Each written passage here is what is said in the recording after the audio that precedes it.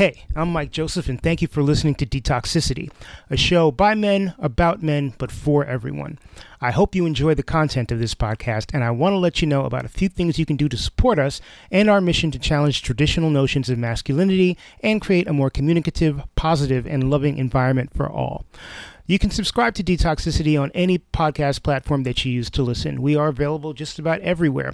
Also, don't hesitate to rate and comment, as these help us move up in the podcast rankings. I'm on social media, or at least I'm on Twitter, Instagram, and TikTok as DetoxPod Guy. Feel free to drop me a follow. Now I have a Patreon page, yay! And Patreon gives you the opportunity to get cool merch and exclusive episodes of this podcast in exchange for subscribing. Go to patreon.com/detoxicitypod to find out more. Finally, I'd love to hear from you. Whether you found an episode of the podcast particularly enjoyable or enlightening, or you know someone who'd be a great guest, or you'd like to offer constructive criticism, or if you yourself would like to be on the podcast, hit me up. Reach out to me at one of the aforementioned social media channels, or if you're old school like I am, drop me an email, detoxpod@gmail.com. Thank you for listening, and take care. So one of my favorite episodes, and I try not to pick favorites, but at the end of the day, there are always, I want to say there are good episodes and there are great episodes. And to me, one of my favorite episodes was the one I did with Luke Wesley. Did it about a year ago. And it was a great discussion, one of the few that I have in person, and we decided to run it back and do it again. So everybody, welcome back Luke Wesley. He is a songwriter and musician and a carpenter based here in Brooklyn.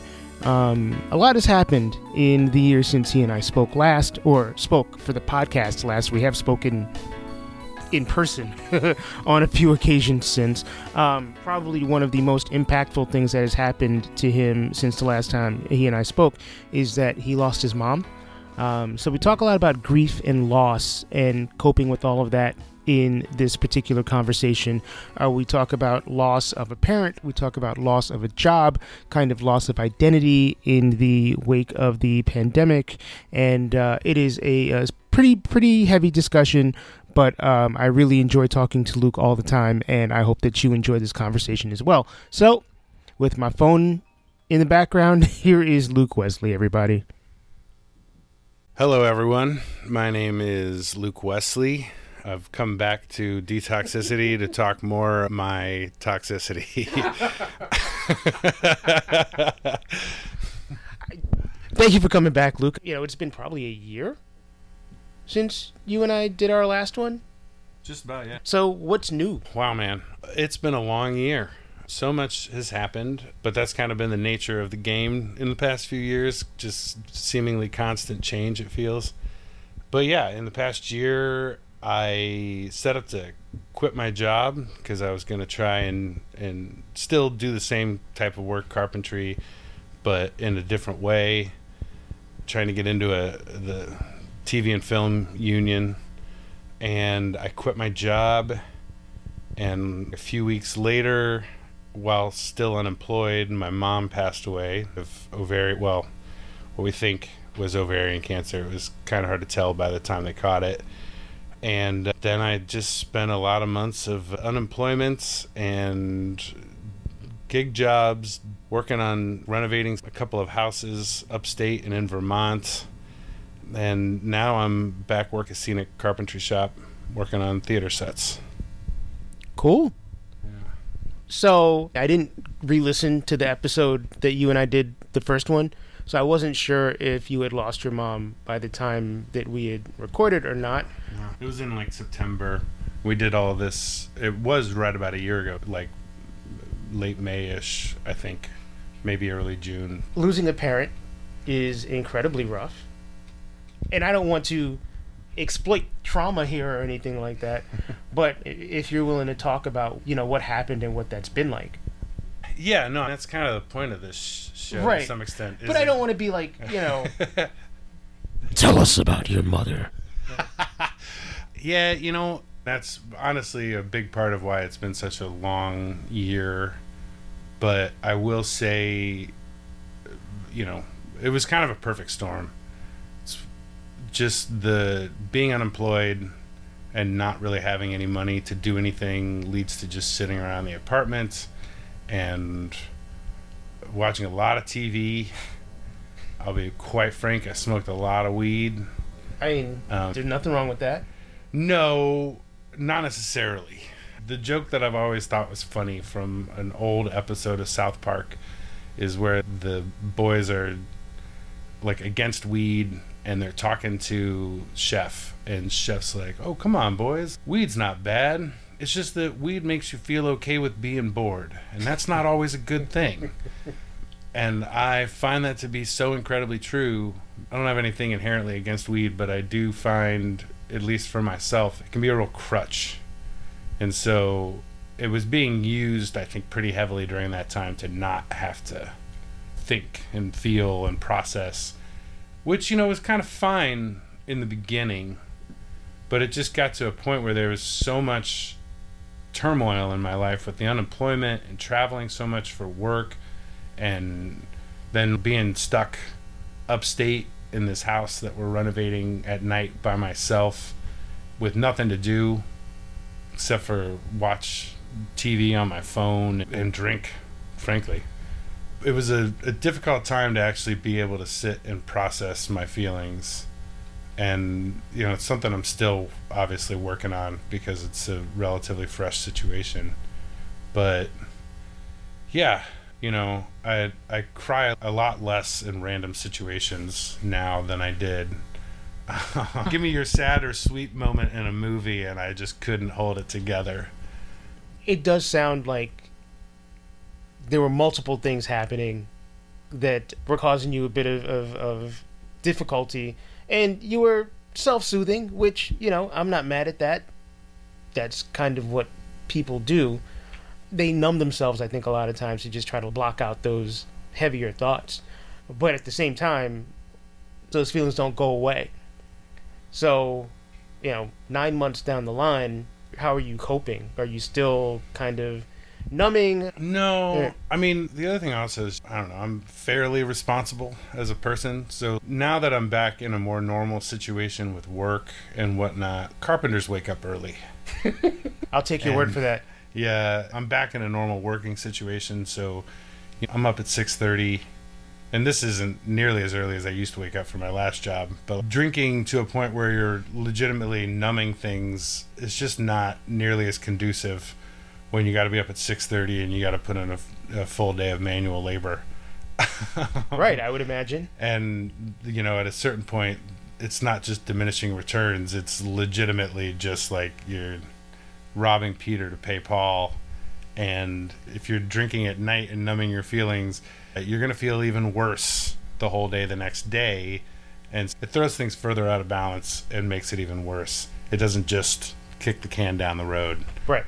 So no, I'm definitely not drinking and smoking weed as much as I was at a point in those first 4 or 5 months, but I'm still at this place where I am trying to drag myself back into control. What does that mean? Well, this whole period of time started with, I left town for 2 weeks to do an install in Chicago for the shop that I was working at. And that 2 weeks started by going to Arkansas and hanging out with family. And then in the middle of those 2 weeks, there was a wedding in St. Louis.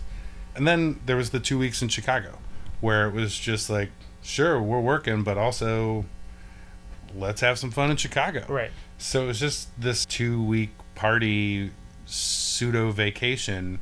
And then I came back and started working on trying to get the union work. And so I had this kind of thought that, well, when the union work comes in and I can start getting that work, then everything will sort itself out. And so I didn't really rein myself in. And then 3 weeks after I got back from Chicago, my mom passed. And at that point then, there was just no hope of reining it in. Nothing really seemed to matter anymore. And so it just set me on a path that wasn't necessarily the healthiest. Sure. So, I gained a little bit of weight, and that's one of those things I'm trying to get under control still, is just pulling my vices back one by one. Not that I have a whole lot of experience here, but I would imagine if you are trying to rein in a whole bunch of different vices, doing all that at once, that's just like jumping into a cold ass pool of water. That's not something that's necessarily recommended, or not the smartest thing to do. You know, it's interesting because I feel like with me, it's gone both ways at different times. Life is full of good seasons and bad seasons, and It's philosophical. yeah. Sometimes when you're pulling out of a bad season, I've found that I do just jump in the cold water head first and just say, let's do this. And it works. Huh. And then sometimes I try and jump in the water cold and I'm just immediately back out of the water as if I'd never even gotten it. And, in those times I just have to kind of retool and replan and maybe just try putting a foot in first and slowly easing my way in and getting used to it. Right. So, I don't know. Depends on what I'm going through and whether or not I'm able to just do it. Unemployment is a trauma. It sucks. You don't know how you're going to get your next rent check, all that stuff. And then, obviously, I don't think I need to tell anybody the loss of a parent, whether you are close with them or not, is a traumatic experience. And you, from everything I know, were super close with your mom. Yeah, my family's fairly close. I forgot, you also have like 27 brothers. Yeah. There's 6 of us, specifically for the record. Not 27. Which is a lot, though. It is. I've heard before from people who have a lot of kids, though, that after 4, it's just doing time. Plus, I figure at a certain point, if they're spread out enough, they just start taking care of each other. Oh, yeah. But, yeah, there's 6 of us, and, we've got a text thread just among the brothers. We've got a text thread with, like, the family, including wives and whatnot of the brothers. And so we do talk. I'm probably the worst at it. I have a hard time keeping in touch. I'm like that, though, with everyone. I have the people that I see on a regular basis and therefore am regularly talking to them and whatnot. And I'm trying to be better about it. Because I know that I have friends out there who feel like it's a very one-sided relationship. And it's not for lack of caring. It's for lack of care. Sure. There's a difference. It's not that I don't care about this person at all. It's just that I don't necessarily put the care into keeping in touch with people the way that I probably should or at least want to. Right. I was about to ask, is it an obligation thing or do you actually want to do it? Well, this is the thing. I want to, but it always feels like an obligation. I want to keep in contact with people, but doing the work that it takes just feels sometimes like so much work. And I know that probably comes from a place of being affected by like my own issues, my depression, my attention deficit and hyperactive disorder, all of this stuff. And, some of these things have been diagnosed. Some of them have not. ADHD is tough because everybody went gung-ho on medicating kids. Mm-hmm. But I was a bright enough kid and things came easy enough to me that school wasn't suffering. I would do my homework in the back of the room while the teacher was teaching the lesson plan so that I didn't have to do it at home and stuff. So school was never really an issue. The problem is that once school became a problem, I was so far along that by that point, what are you going to do? When did it manifest itself into a problem? College. Oh, okay. It wasn't until probably second year at college where I finally actually started to have to do work. And at that point, it was tough. It was really hard to put myself in a seat and focus myself to do the work. And that's really too fucking late in life to figure that sort of thing out. Not that you can't. I just mean it's so much harder to figure out how to focus yourself when you're a grown adult than it is if you were like 6. Right. No, you're absolutely right. And since they over-medicated everybody for so long, as an adult, I've tried to see people about these sorts of things. But the thing is, I've just never had a normal traditional job.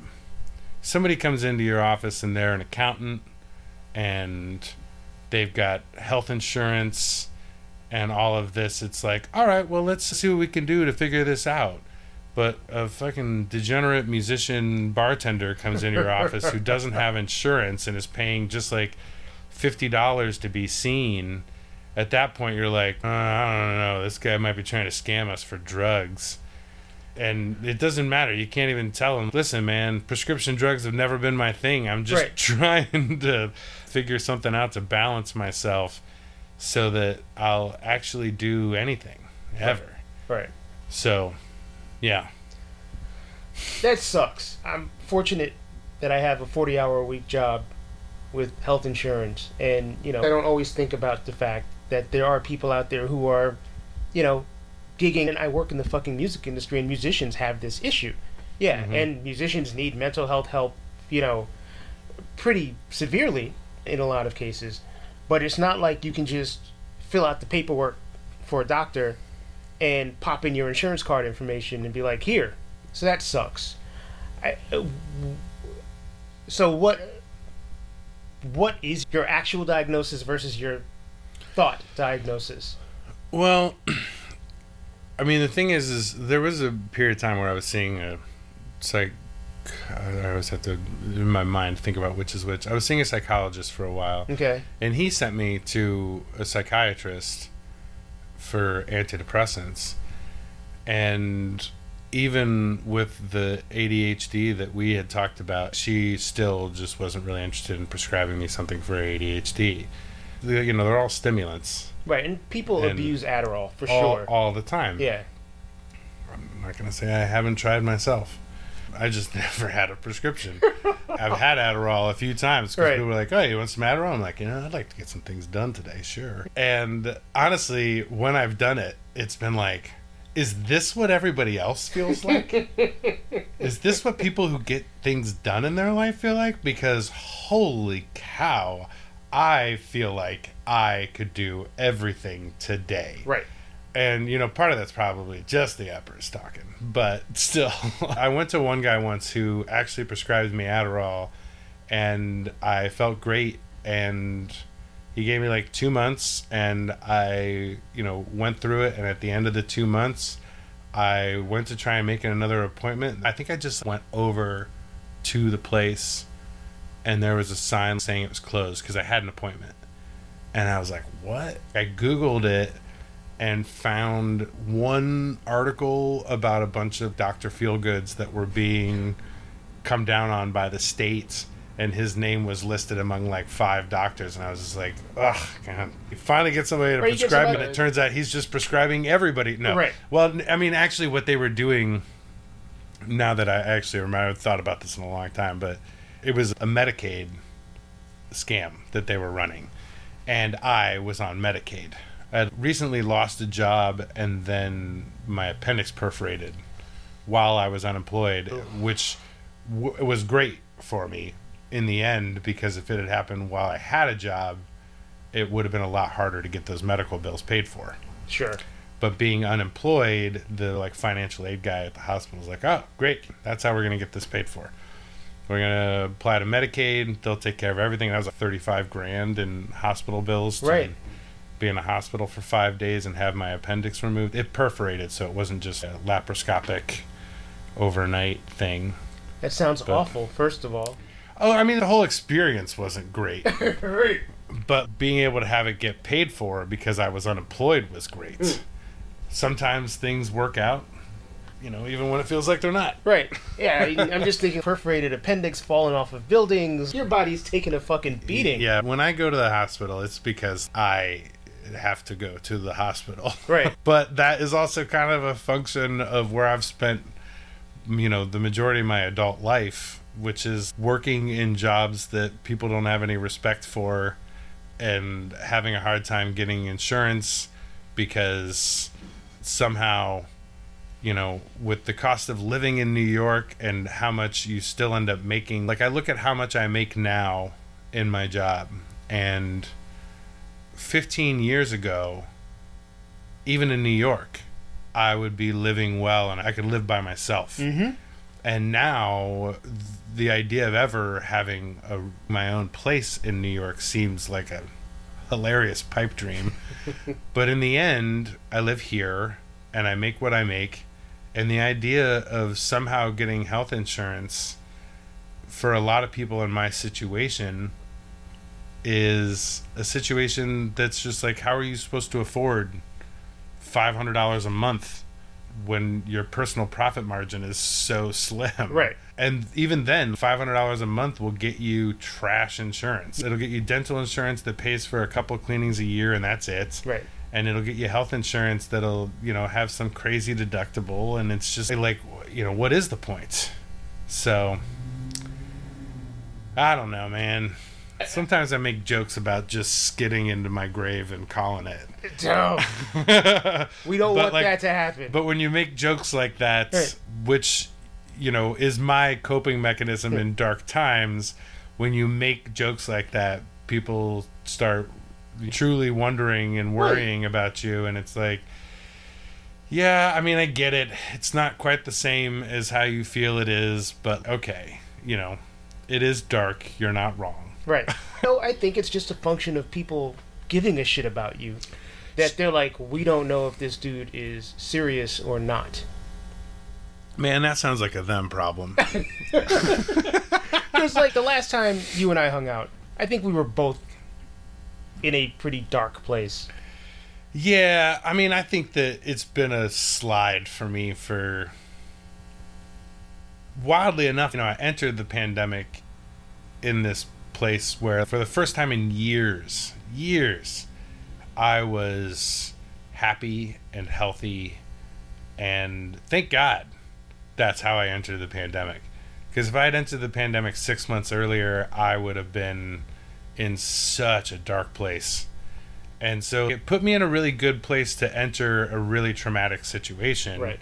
Because I was just better equipped to deal with it. But I do feel like it's been a slow slide since then. Ever since I had to re-enter the workforce. I mean, trying to find a job or trying to keep a job, it kind of sucks the life out of you. Yeah. What does support feel like for you? What does that even entail?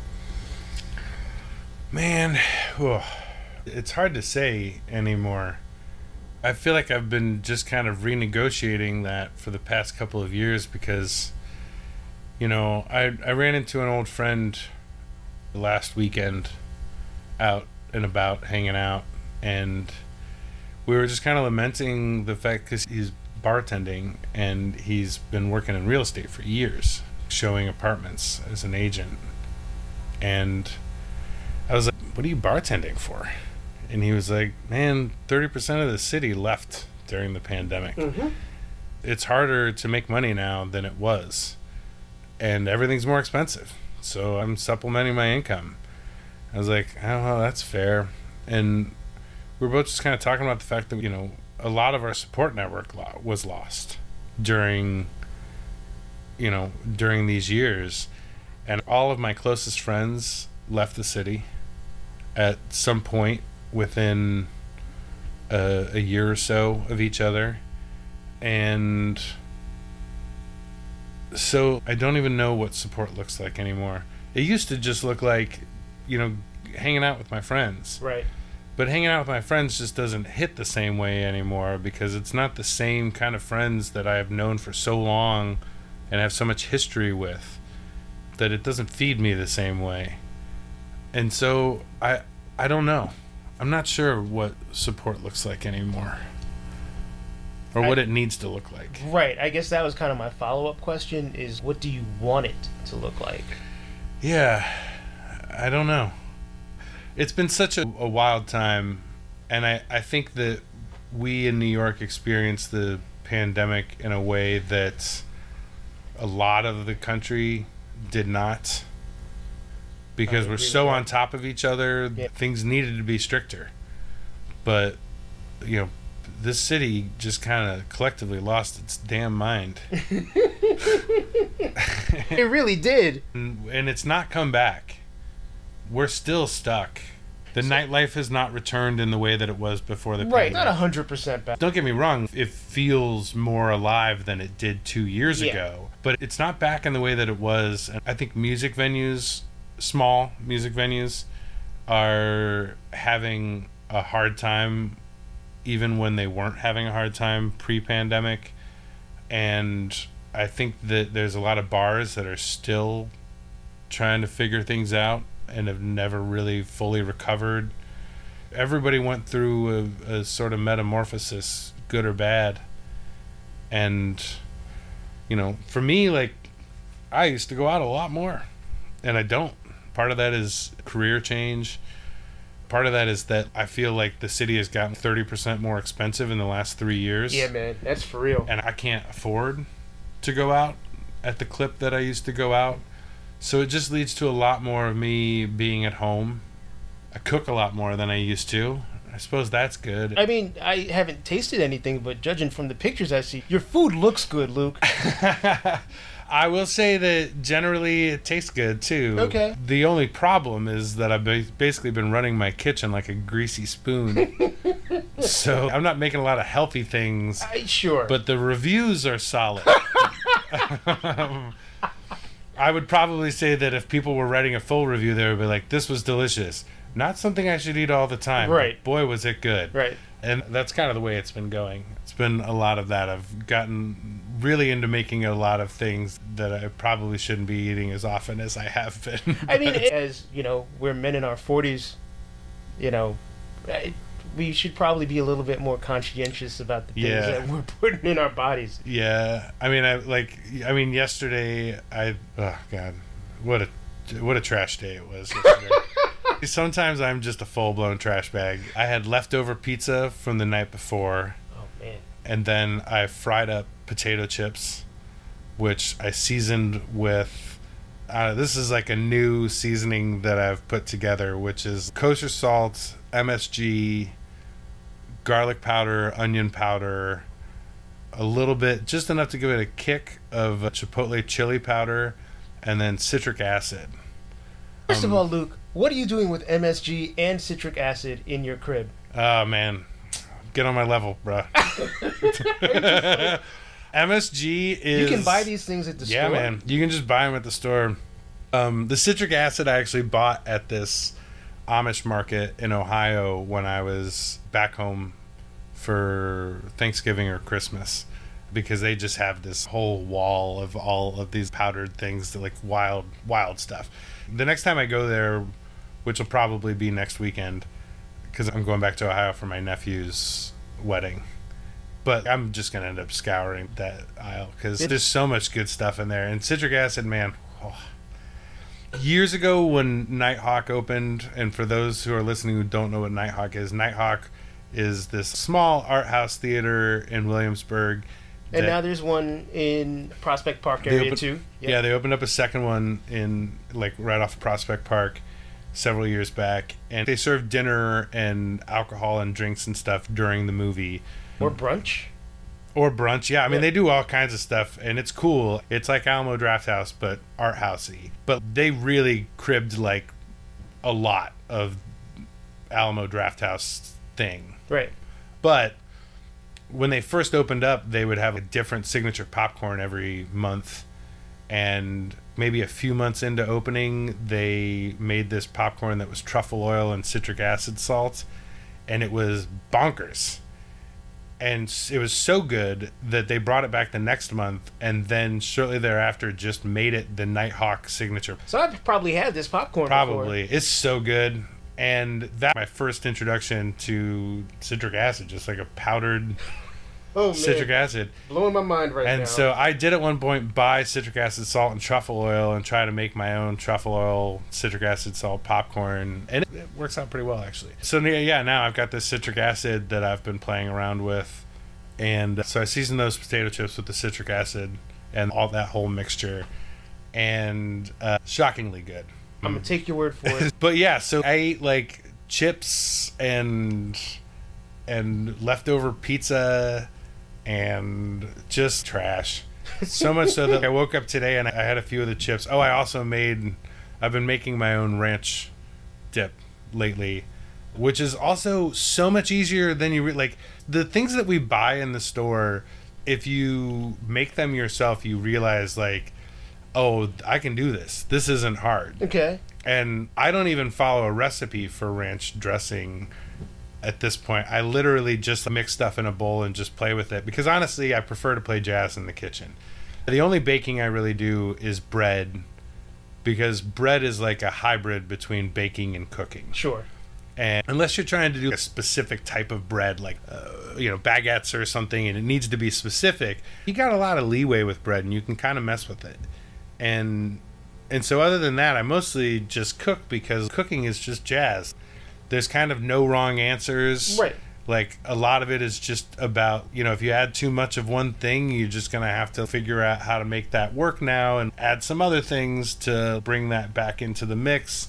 And that's kind of jazz, You're playing a solo, there's no wrong note as long as the next note makes it make sense. Right. Everything can work if done right. And so you just kind of play with it. And the more you do it, the more you get good at it. And my mom was like that.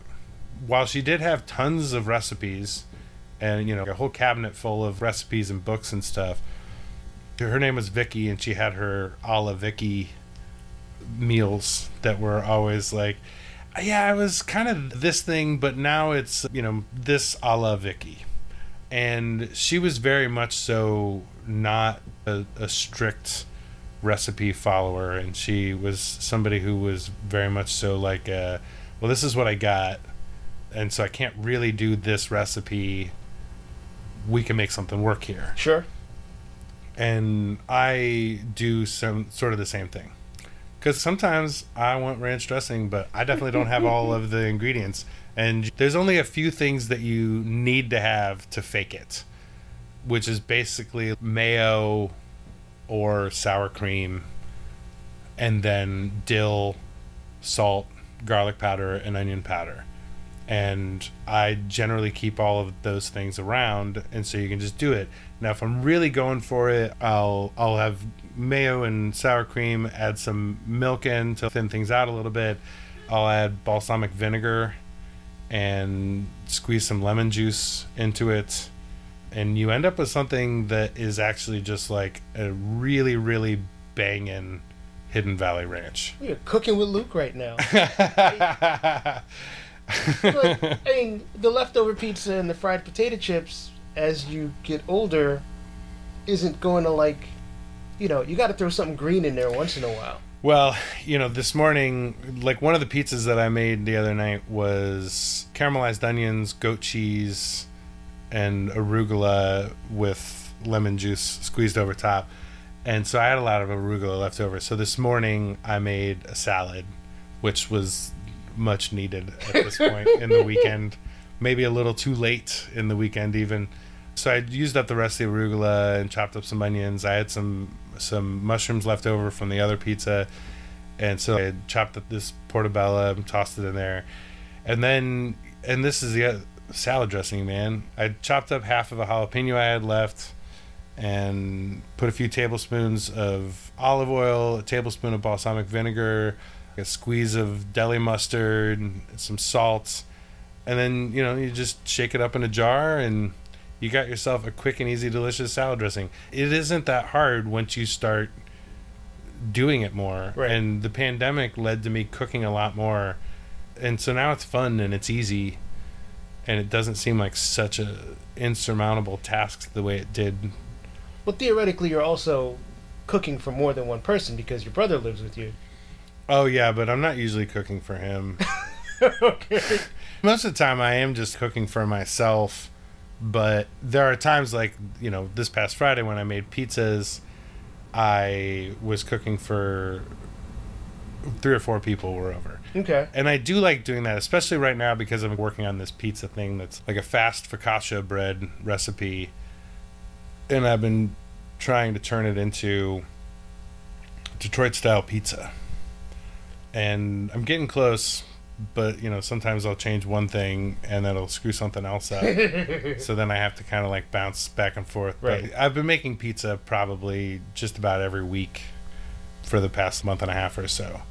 My older brother Jake, great cook. You get a recipe from Jake, and it's got notes in the margins. He keeps track of things. He's been cooking a lot. You know, he made his own sous vide cooker and stuff. He's very good at it, and he takes notes. I cook in a way that, like, I will just cook the same thing over and over and over again until I get it somewhere that I like it. Right. But the way he does it allows him to kind of set things down and come back to them. And he's got notes to follow. I don't do that. I just keep going until I get something, and then hopefully I write it down. Either practice feels like it works. Either practice works, and I don't mind eating the same thing over and over again. I don't know. I mean, I just made pizza last weekend, and I'm like, that was like 6 days ago. What's your problem? I mean, I remember talking to a musician friend of mine, and he's diabetic, and I was like, how do you manage your diet? He was like, I eat the exact same thing for breakfast every day. And I was like, how does that even fucking work? You get bored. Weirdly enough, I think I would actually get really bored. I joke, and I think that maybe I could do it, but I probably couldn't. But I joke that I could eat pizza just every day, all day, for every meal.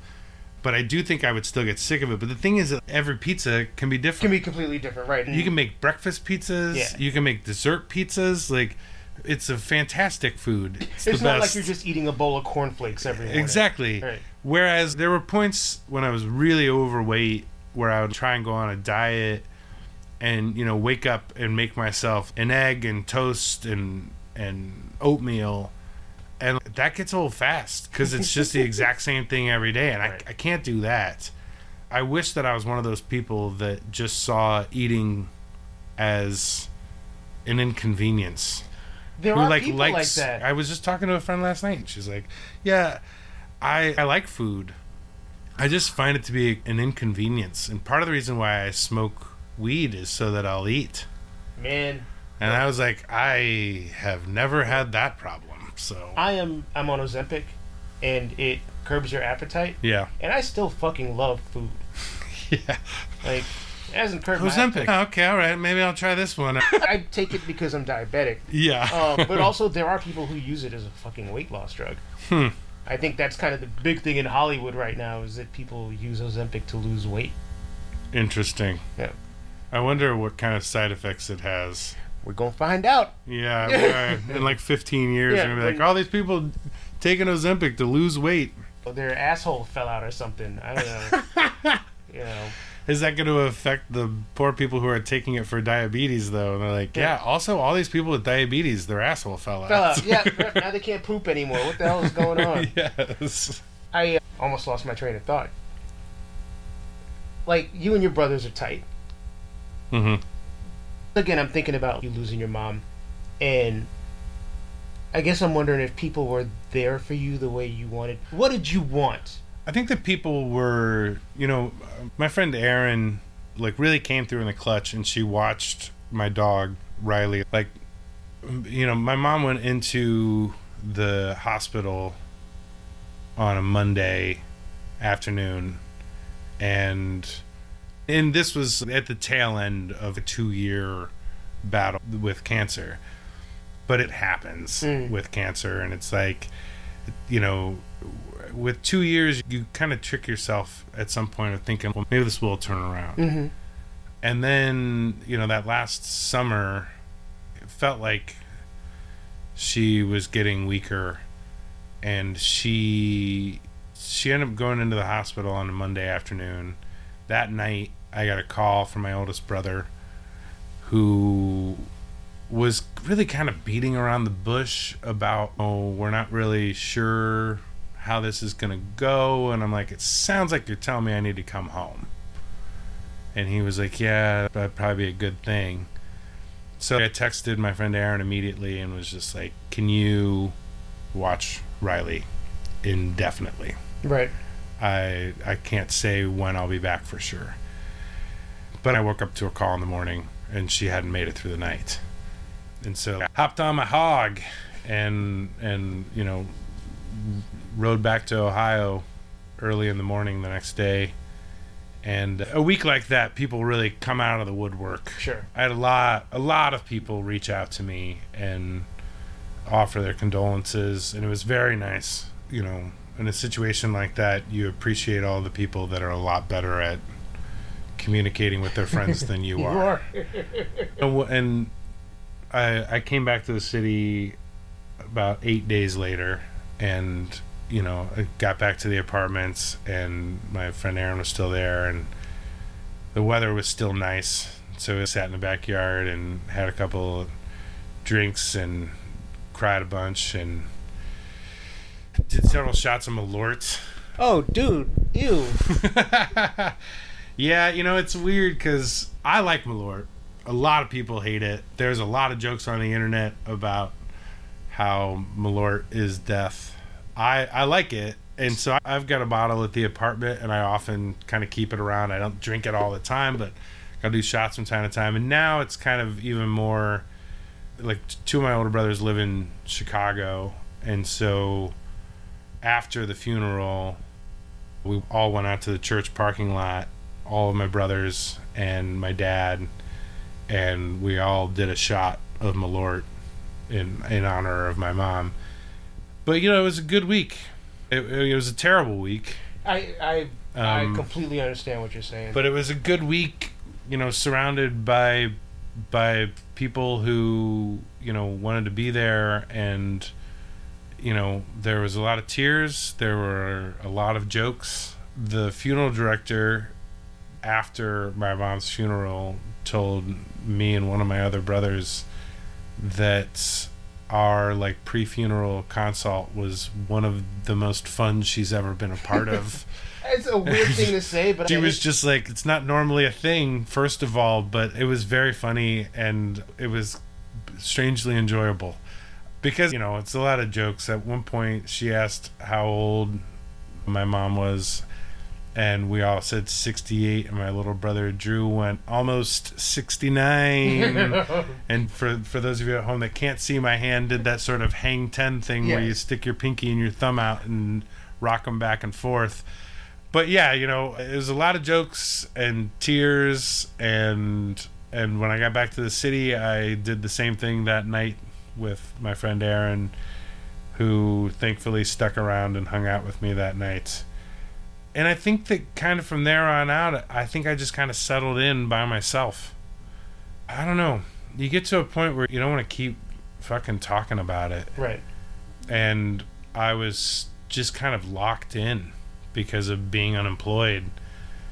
One of the sometimes nice things, but often really obnoxious things that my mom imparted into me was this desire to never want to impose. And you're going through something like that, and you're broke, you can't go out, you can't really afford to do anything, you have no idea when you're going to make money again, but you do have a mountain of rent that you've got to pay every month because you still live in the most expensive city on earth. Right. And you just don't know how you're going to, you're stuck. And I think it just made everything even worse because I couldn't really go out. The option was,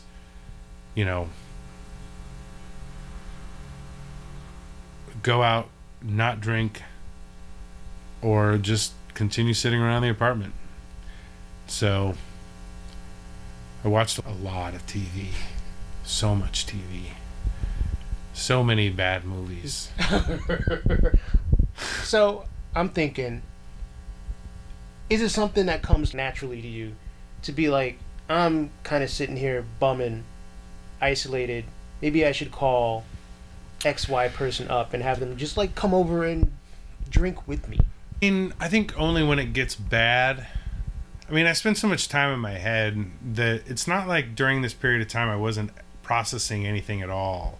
I spent a lot of time thinking about stuff, and I've spent a lot of time thinking about my mom, our relationship, which at times, even though I, love my family very much, it was a frustrating and complicated relationship. And as we talked about on the last time, it's just, that the death of my father very early on just added so much unhandled trauma. And that was just legitimately unhandled trauma. Right. Trauma that was not being thought through, not being dealt with, and not even understood that it was there. I'm sure my mom went to the grave thinking that she didn't have any trauma to work through. I think for people of a certain age, it's just not part of their vocabulary. Exactly. Right. Exactly. So for me, it was tough because I was sitting by myself all the time. But I spent a lot of time thinking about these things. I was aware of their impact and aware that they were there. And spending a lot of time thinking about them at points as well. But I think also just everything as it was with the stress of the constant, frequent unemployment. You get contracted to work a job and then the place just cancels on you last minute, and now you're just stuck again without work and money. And, between that, the grief with my mom, and then beating myself up over the 25 pounds that I put on in those first couple of months, which when you're as big as I am, 25 pounds doesn't look the same as it does on a 110 person's frame. Right. Just generally, you're a large giant. human. Yeah. I'm a refrigerator. Like, we're sitting on this couch and I am literally taking up half the space that you are. Right. Yeah, I'm an ox. And so it's just like all of those three things sort of coming together just leads to a place where, like, there are times where I have curbed my drinking at points because of the fact that what would happen is I'd get easily excitable and angered. Okay. And get into an argument with somebody, and, it's not necessarily about them, although... Some people are just assholes, Luke. Not about them, but right. Also at the same time, I'm not behaving well. Right. And so it just doesn't really matter whether or not it's about them or not. I'm not behaving well. And that is its own problem. And I dated somebody for a really long time, and I went through a period of time in the first several months after we had split up and she had moved out of the apartment, where I eventually did just say, all right, well, I shouldn't be drinking right now. Because every time I'd get real drunk, I would just turn into some sad sorority girl in the corner being, well, I don't understand why Chad doesn't love me anymore. I'm like, I got to deal with some emotions before I can start drinking again. Because generally, when I'm drinking, it's happy, fun times. It's a good time. And right. Everybody gets to have a good time. But, sometimes when you're really going through something, you start drinking and that stuff comes out. But because you're drinking and you're not fully cogent, this shit just comes out of you. And you just don't have any control. Mm-hmm. And you are this passenger inside of your head who is watching these things happen in real time and helpless to stop them from happening. And that's just not a good place to be. It's not mindful. And part of the thing about drinking is that it does release some control, and people get loose and you more uninhibited. And if you're getting loose and you're having a bad time now, then drinking is a problem for you at this point. And you're going to need to deal with the things that are causing you to be bad while you're drinking. Right. I once heard somebody say alcohol is a wonderful mistress but a terrible wife. I think I've actually heard that exact same statement before. Yeah, and I think it's true, and I think that either way, though, the part of the problem is that if it becomes your constant significant other, then you're more than likely not actually dealing with the things that are causing you to drink so much. Right. And, yeah. So, a few months past, you are employed again. What do you need to take care of yourself, or to have others take care of you? I wish I could say you're catching me on the other side of all of this. Well, I mean, what's the other side? I don't know. Okay. I mean, you might be catching me, hopefully, on an uptick. I feel better now than I've felt in a while. But it's tough because I was so depressed and gone for so long, and it robbed me of so much in my life. But when I got to that point just before the pandemic where I was happy and healthy, it was like, this is what life can be. Fuck, this is cool. Like, this is really awesome.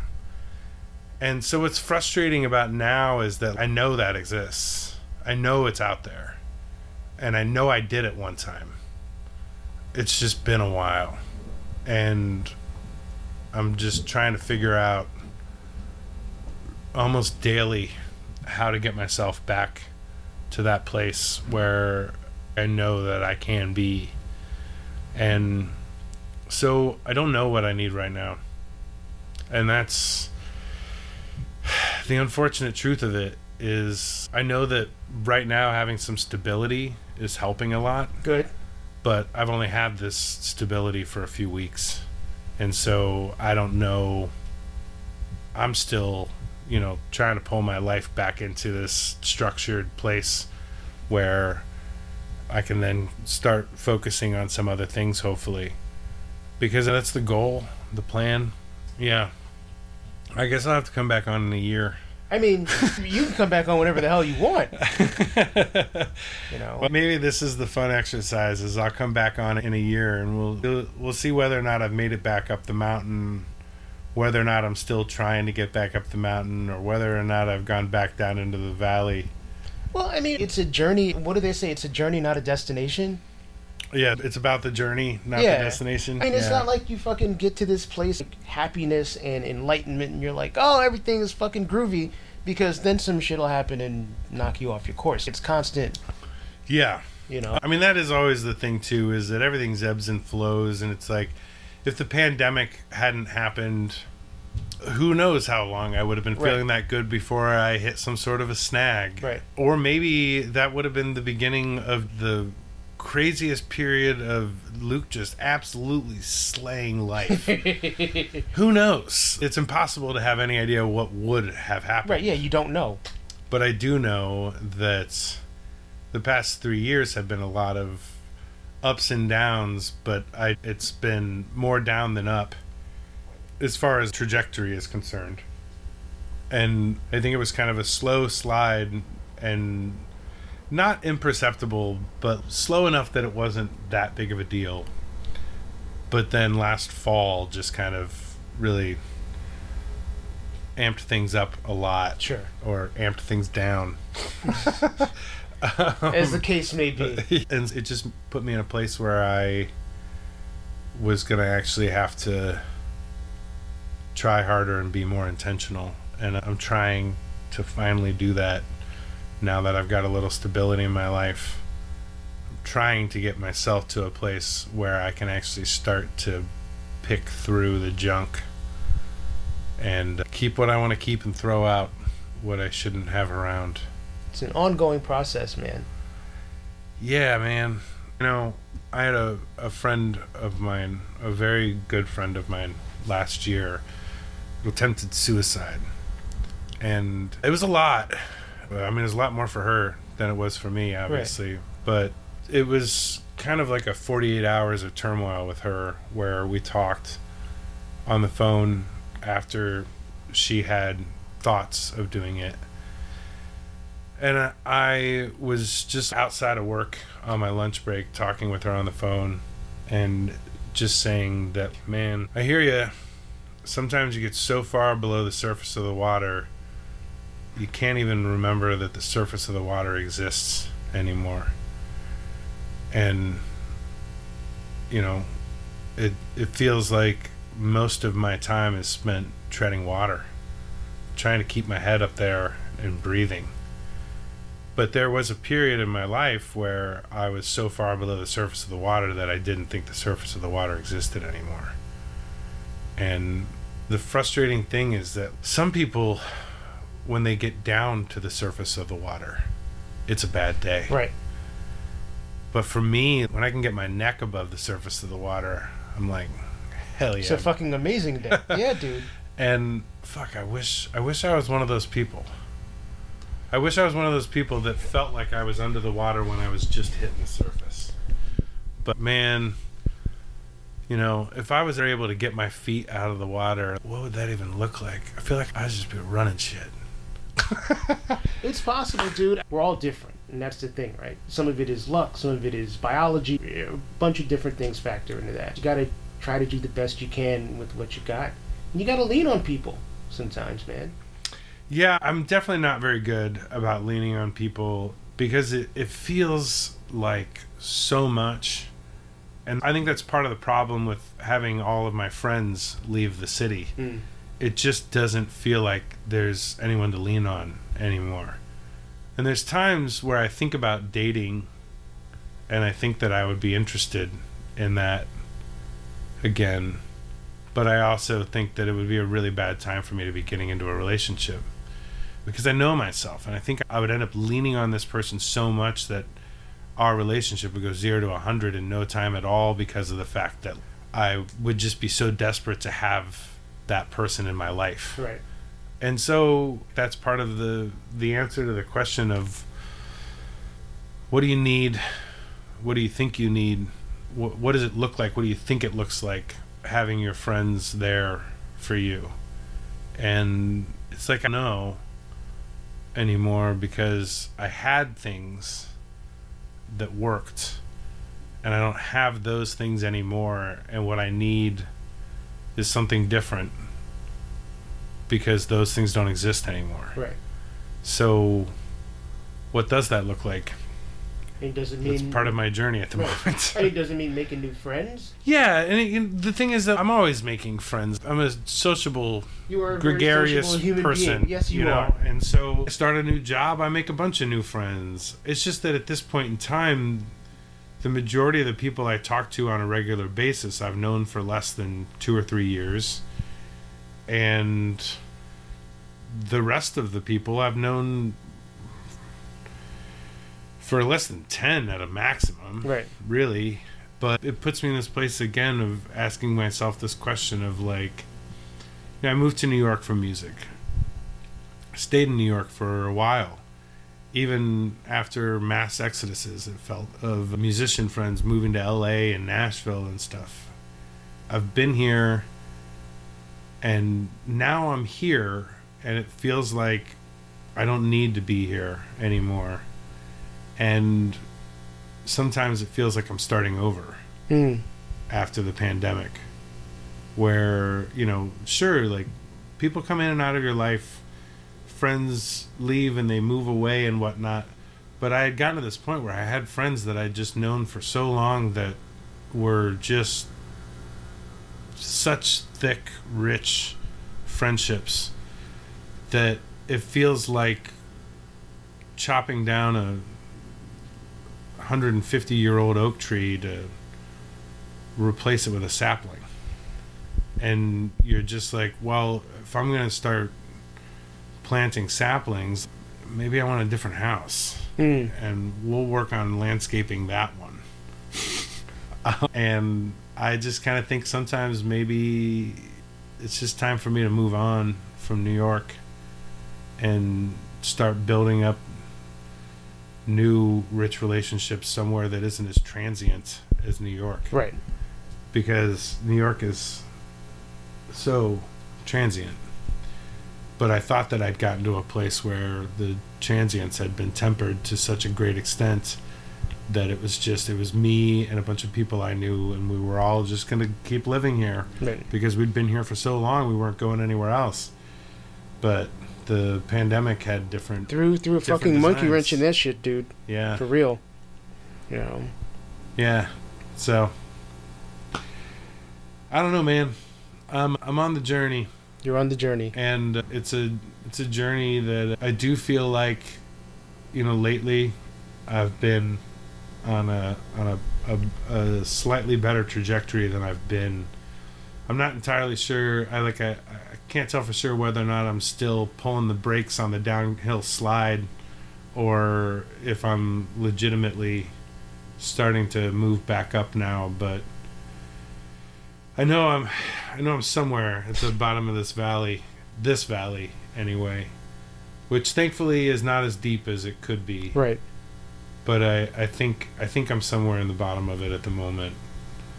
Either, you know, either coming to a screeching halt or slowly pulling myself up. I can't tell for sure, though. I would like to think it's just slowly pulling yourself up. You and me both, man. But I will say, I do still have a really hard time with sappy moments in movies. I mean, dude, if you're gonna fucking I've always revel in that time. shit, dude. I've always had a hard time. I mean, not to say that, like, I just mean, like, now, like, I mean, I don't know. I watched some really crap movie a few weeks ago, but it was, you know, a very sappy heartstrings sort of thing, and it's just like you just find yourself crying at like the worst times, and you're just like, what? They're supposed to make you cry, man. Oh, I know they are, but the thing is that, like, it's like getting punched by somebody who wound up for 3 seconds and threw a 2-mile-an-hour punch at you. and then they connect on this, you know, 7-second punch that came at you at the, you know, the speed of a moving snail, and you just get crushed by it. You fall onto your back, you hit your head, you have to go to the hospital because of this 2-mile-an-hour punch. That's what crying at a terrible movie where the sappy moments are so obvious, that's what it feels like. Is that you're just like, oh man, you just fell prey to something so obvious and crappy. But, you know, like, that's where I am in my life right now. Is it? I see. I'm like, no, I know it. They do love each other. It's just the worst. Man, if that's where you are in your life, then just fucking roll with it. You know, let it out. No, I know. Yeah. I mean, and the thing is that what it does do, at least, is it, you know, it gets it out of me, at least, so that it's not just always pent up. Right. You know, I will say that much, that, like, you know, there were times in the first, like, 3 or 4 months after my mom passed where it would just be like, I would legit just completely fucking break down. Like, in the apartment by myself, like, walking to the bathroom and just, like, start bawling. And while I am still, like, a ball of emotions, I am not such a wild, spinning out of control ball of emotions as I was. And that isn't because I'm suppressing it all. Right. I mean, some of it's just distance. Right. Time has passed. Getting a little bit of time between me and that, like, certainly helps as well. But, you know, I spend a lot of time thinking through everything, for better or worse. Right. It's not always a good thing. Right. And so, like, I'm definitely working through things, and, you know, and I do talk to friends about things sometimes, but yeah, I do feel like I'm slowly getting a grasp on the grief, both of my mom's passing and of the loss of a life that I had 3 years ago. Right. You know? And some things are better now than they were. I like my job a lot more than I used to. That's awesome. I like the work that I do a lot more. But, you know, I don't play music as much. It's a lot harder to find time when you work 40, 50 hours a week in, like, manual labor. Right. And you come home and you just kind of want to... You're exhausted, you want to take a turn shower off. and just fucking relax. Yeah. But I like the work that I do a lot more than I used to. And, you know, things are changing. Things have changed a lot. It's not always for the worse, but it's not always immediately available to you, whether it's for the worse or the better. Right. So it's just time, distance, and, you know, work and requisite mind games. And hopefully you find yourself on the other side feeling like you did it. So, maybe next year we'll have a conversation where I won't, have tears in my eyes and cry while we're interviewing. Dude, it's fine. Well, I wasn't apologizing. Right. Yeah, if you do, it's cool. If you don't, it's cool. Yeah. No. All right. Let's. I want to thank Luke for being so open and vulnerable and sharing this latest update in his story. And, I'm going to hold you to it. 6 months from now, we'll have a part 3, and we'll see what Luke's up to. And if you want to follow Luke, you can go to lukewesley.com. That is his website. Or you can follow him on Instagram at lukewesleymusic. Once again, thank you, Luke. I love doing these follow-ups, too. It is nice to, over the course of the past 3 years and 100 and whatever episodes, just to kind of chart development from 1 year to the next, or one couple of months period to the next couple of months period. So if there's a guest that any of you are really passionate about hearing from again, hit me up, DetoxPod@gmail.com. Follow me, of course, on social media, or Instagram specifically, at DetoxPod Guy. And once again, thanks, Luke. And you know what? We did it in person. 90% of my recordings are done virtually. So to have somebody actually sitting next to me on the couch having this conversation, I think adds a layer of intimacy to it. And I kind of love having the person-to-person interaction. So for a million reasons, thank you, Luke. Thank you for listening to Detoxicity. I hope you found this particular episode interesting. And if you are new, I hope you go back and listen to all of the older episodes. Once again, my name is Mike Joseph. I am the host and producer of this show. And there are a lot of things that you can do to continue to support our mission, continue to support this podcast. Follow me on social media. I am on Instagram, Twitter, and I'm on TikTok as DetoxPod Guy. You can also send me an email if you'd like. I'm at detoxpod@gmail.com. I am always on the hunt for people with interesting, inspirational, and powerful stories. So if you know somebody who fits that bill, or if you yourself fit that bill, please don't hesitate to drop me a line via email or via social media. Please make sure you subscribe on your podcast platform that you're listening to this on. Rate, comment, help a brother out, help us move up in the rankings. Follow me on social media. Like I said, follow our Patreon, or subscribe to my Patreon, actually. Patreon.com/detoxicitypod. You get access to exclusive episodes. You get episodes a little earlier than the general public. You get a cool ass sticker, lots of stuff. Once again, patreon.com/detoxicitypod. Quick shout out to Calvin Williams for providing the music and doing his magic on the logo, which was originally designed by Jacob Block. I thank you all for listening. I wish you all the best. Please take care of each other. Till next time, peace.